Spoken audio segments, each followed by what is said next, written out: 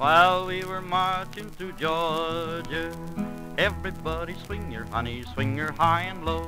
The Allemande left for the old left hand, around the ring you go.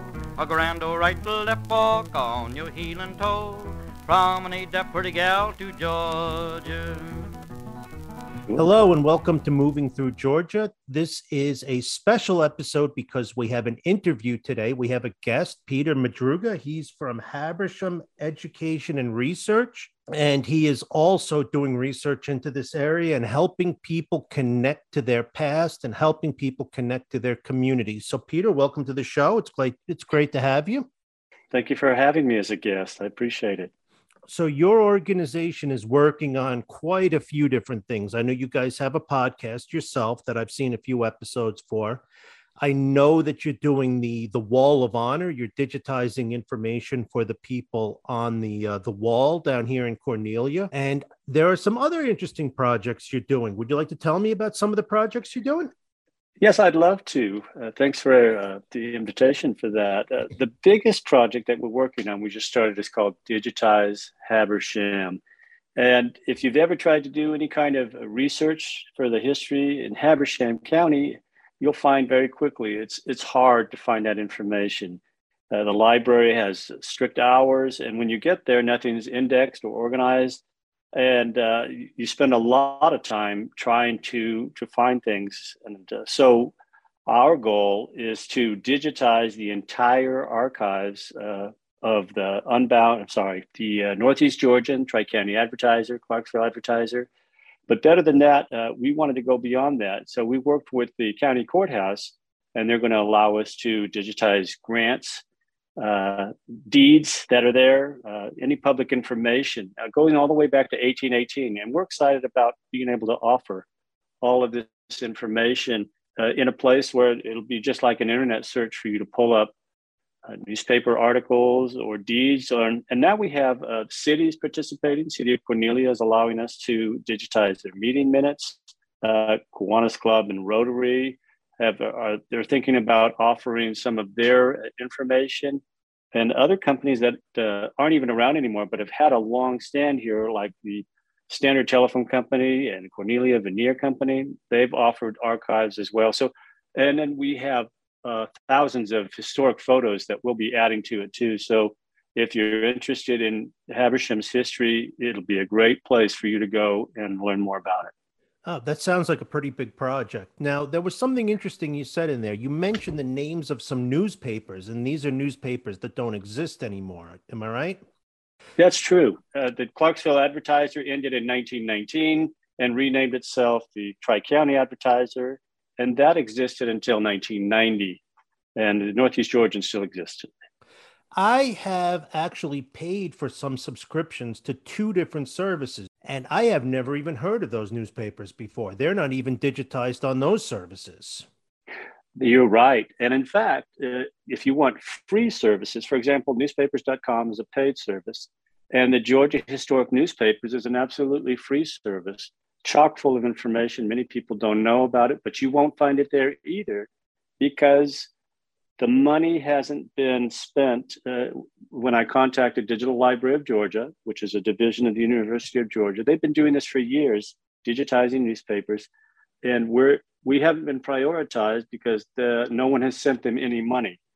And that's what we intend to do. I've already raised $11,000, and I need about another $39,000 to make this project happen in completion. And but I'm very excited that that's all it's going to take to get it going. Georgia Historic Newspapers, I just kind of came across that just recently, and they have even, I actually was looking up the newspaper that Alexander Stephens started right after the Civil War, and they have it. It only ran for about 3 years, and they don't have every page. And some of the pages are just in tatters, but they have it. They are trying to preserve it. And it's important because you never know what you're going to find. You're absolutely right. And the National Archives has put their money where their mouth is, and they've given grants to each state to put together a program like Georgia Historic Newspapers is doing. And it's wonderful. Be able to go back in time and find out information that you'd otherwise have no chance of being able to learn about. I hear a lot of stories. People tell me stories that their grandfather has told them or that they have just heard from their friends.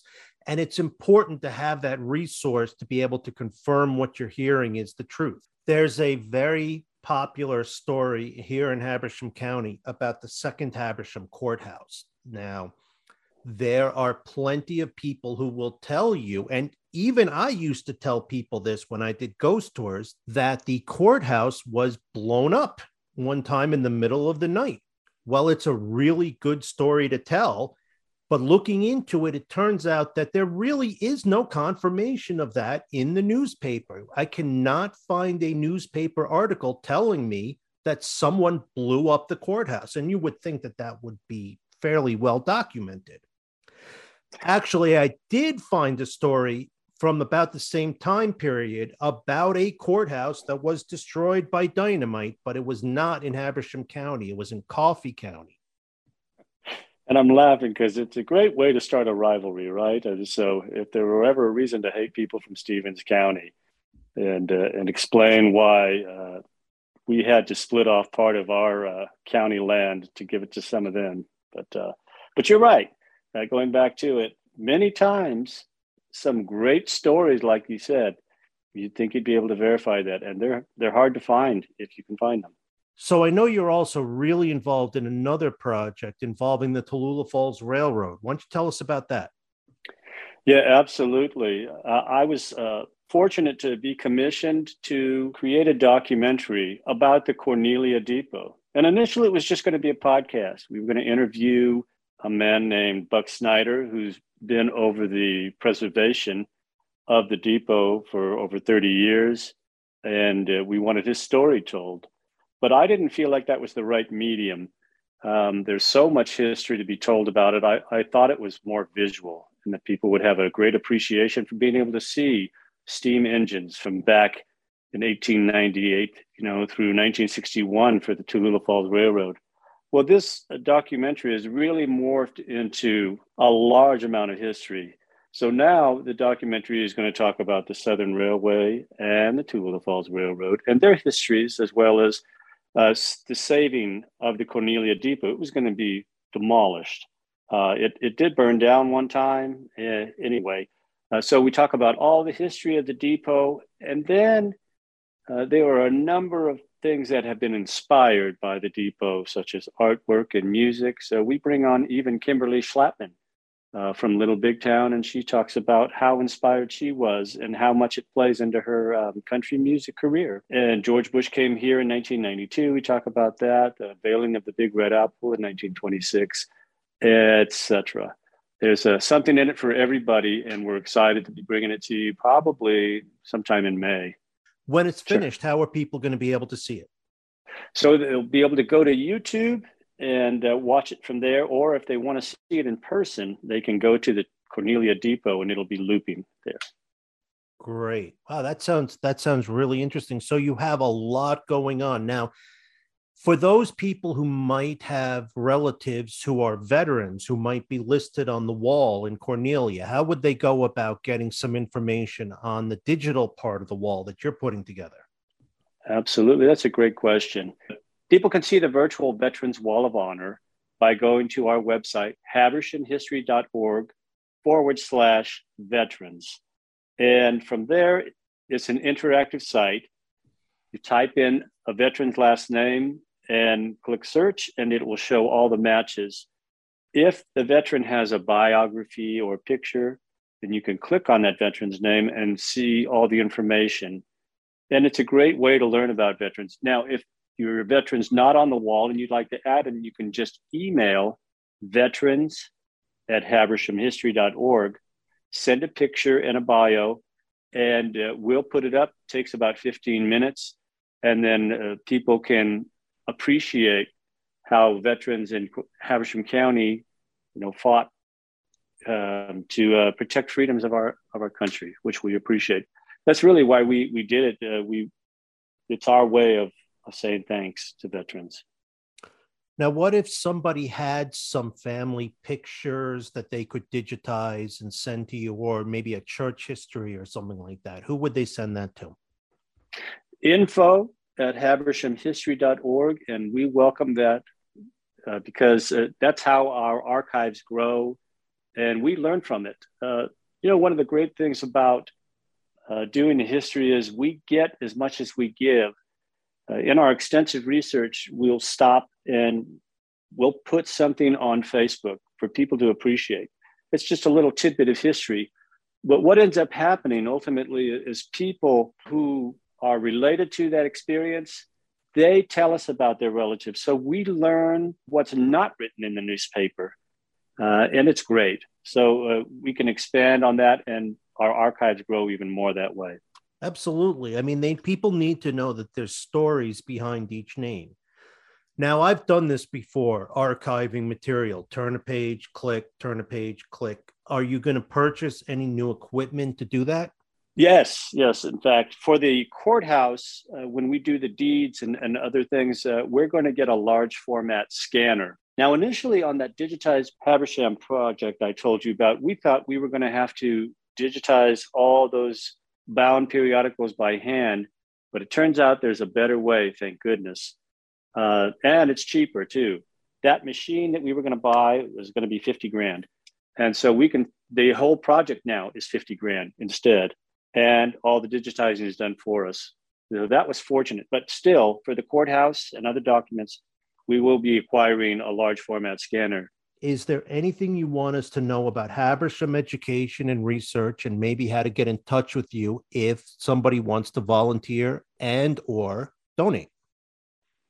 Absolutely. First of all, if people would like to volunteer, they can email volunteer@havershamhistory.org. And there's plenty to be done here. We have proofreading that needs to be done, as well as if you're good at websites or even graphic design, we welcome that help. If you'd like to make a donation, we welcome that as well. Whether it be in the form of stories that you know, historic photos that you may have that you can share with us, or if you have the ability to make a monetary donation, we accept that too. You can go to our website, havershamhistory.org/donate, and it'll give you all the details there. And if you are a regular on some of the Facebook pages involved in Habersham, you will definitely be familiar with the logo, the fire tower, and that's another way to get in touch with you. Thank you so much for doing this. I'm glad we were able to share another way that people could connect with their community. But Jim, I appreciate the opportunity to be on your show, and it's cool to know that I was the first live guest. So thanks for having me. Hey, what? It's nowhere but up from here, huh? All right. That's the way we do it down in Georgia. Everybody swing your honey, swing your high and low. The allemande left for the old left, and around the ring you go. A grand right, left, walk on your heel and toe. Promenade that pretty gal to Georgia. That's all.